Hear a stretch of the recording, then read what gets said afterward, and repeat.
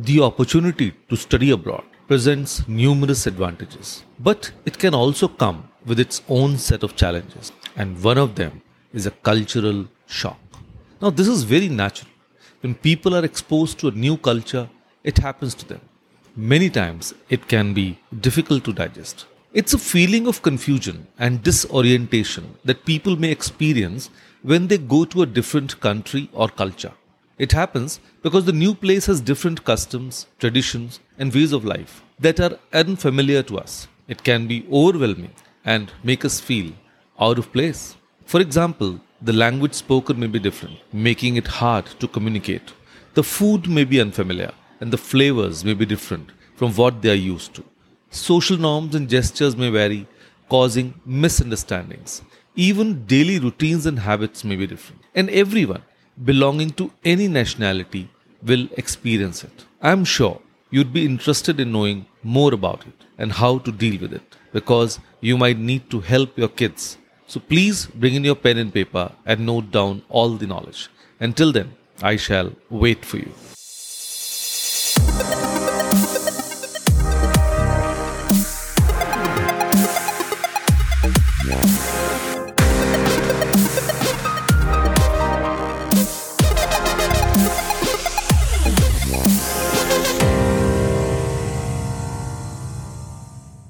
Hello all, I'm Kapeel Gupta, founder of Study Abroad Academy. I am on a mission to coach and mentor 100,000 high school students and help them realize their dream of studying in the best universities of the world and build happy careers for themselves. So, we were talking about culture shock. Now, it's a feeling of disorientation, annoyance, and or hostility experienced when you visit a country with norms and traditions different from your own. And it can lead to confusion, irritation, homesickness, insecurity, leading to sadness. Now, the cultural shock experience can be divided into 4 phases. Now, let's say the honeymoon phase. As soon as you place your foot on the foreign soil, the experience begins. You're excited to be in a new place and everything feels new and exotic. You have a unique sense of freedom. You're likely to feel a sense of adventure and the experience feels exciting. And then comes the frustration phase.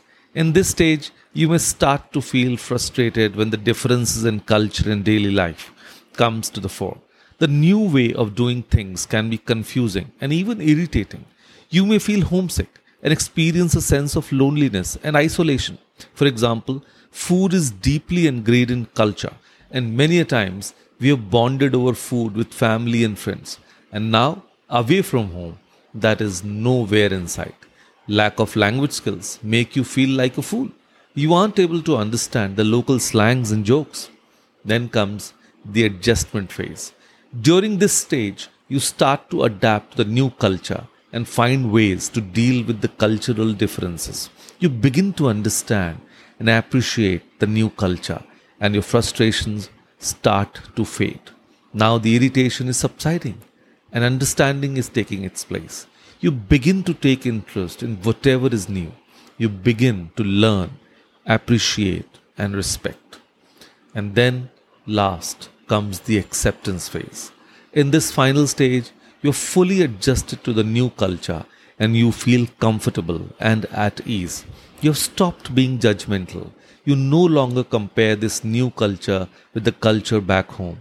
You have a sense of acceptance and you have begun to enjoy the difference. You have developed a sense of belonging and have formed new relationships with people from the host culture. You have developed your own strategy, which is beautiful and unique, to face the challenge that this new culture poses at you. But to progress to the acceptance phase, one will definitely need to make some efforts. Now, this should begin from your native country itself. First of all, you must do your research. Talk to people who have been there before. Ask them about the hardships they faced. It'll prepare you for the future. Then, don't be hard on yourself. Anyone can make mistakes. Just don't repeat them. And thirdly, learn about the culture. Develop a yes, I can attitude. Don't judge them. Try to fit into their shoes for better understanding. Learn the local language, their slangs. Watch local channels. Listen to the review, make local friends. They'll help you feel at ease and even support you in adjusting to this new lifestyle. Get involved with them. If given a chance, celebrate their festivals with them. And if confused, don't hesitate to ask. Be open minded, and this will reduce misunderstandings and prevent miscommunication.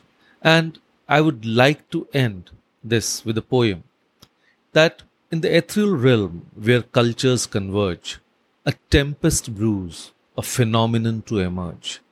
Cultural shock, a force both subtle and grand, reshapes perceptions like shifting sands.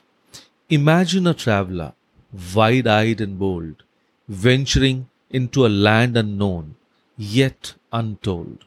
And in this literary tapestry, a tale unfolds of encounters unforeseen as stories are retold.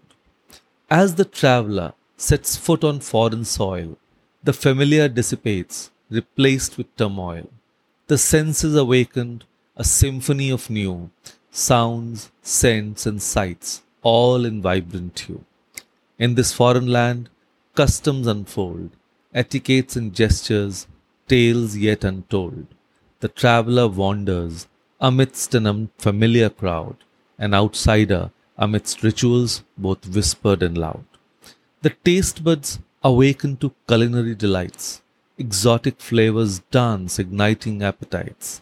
Yet an unfamiliar cuisine can perplex with spice and tang, an unexpected vortex. Language becomes a labyrinth of its own, unfamiliar words a symphony unknown. Conversations like poetry lost in translation, misunderstandings arise, a linguistic frustration. Social norms and values, a kaleidoscope of belief, the travelers seek to navigate an emotional reef. In the sea of customs, norms and tradition, a dance of adaptation, a personal mission.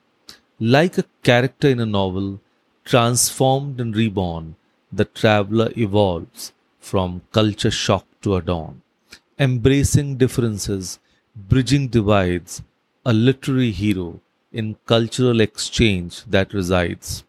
For cultural shock, through disorienting and strange, is a gateway to growth, an opportunity to change. Through this literary lens, a tapestry unfurls, and as the traveler's heart, enlightened, unfurls. So, to conclude, I would like to say that despite the ups and downs, it's a valuable and enriching experience. Eventually, when you return home, you're likely to look back on your time overseas with fondness, cherishing the memories and relationships you made, and forget about any difficulties you may have encountered. I hope you find this podcast useful. If yes, please subscribe to this podcast on Apple, Spotify, and Google Podcasts to get notified. All my podcasts are around 10 to 15 minutes, so they're short and crisp. You can also subscribe to my YouTube channel, Brainiacs EduTech. I would request all of you to please write, comment, and give feedback. This also helps in our learnings, and we get to prepare content that is most required by our viewers and listeners. If you have any queries, you can also DM me on my Instagram channel, Brainiacs EduTech. You can also join my community, Career Advisor Hub, on Facebook and be a part of discussion and Q&A. Lastly, if anyone has a great query and wishes to be a part of my podcast while that is being answered, you're most welcome to connect with me, and I shall invite you to my podcast. Until the next episode, cheers, God bless, keep inspiring, bye.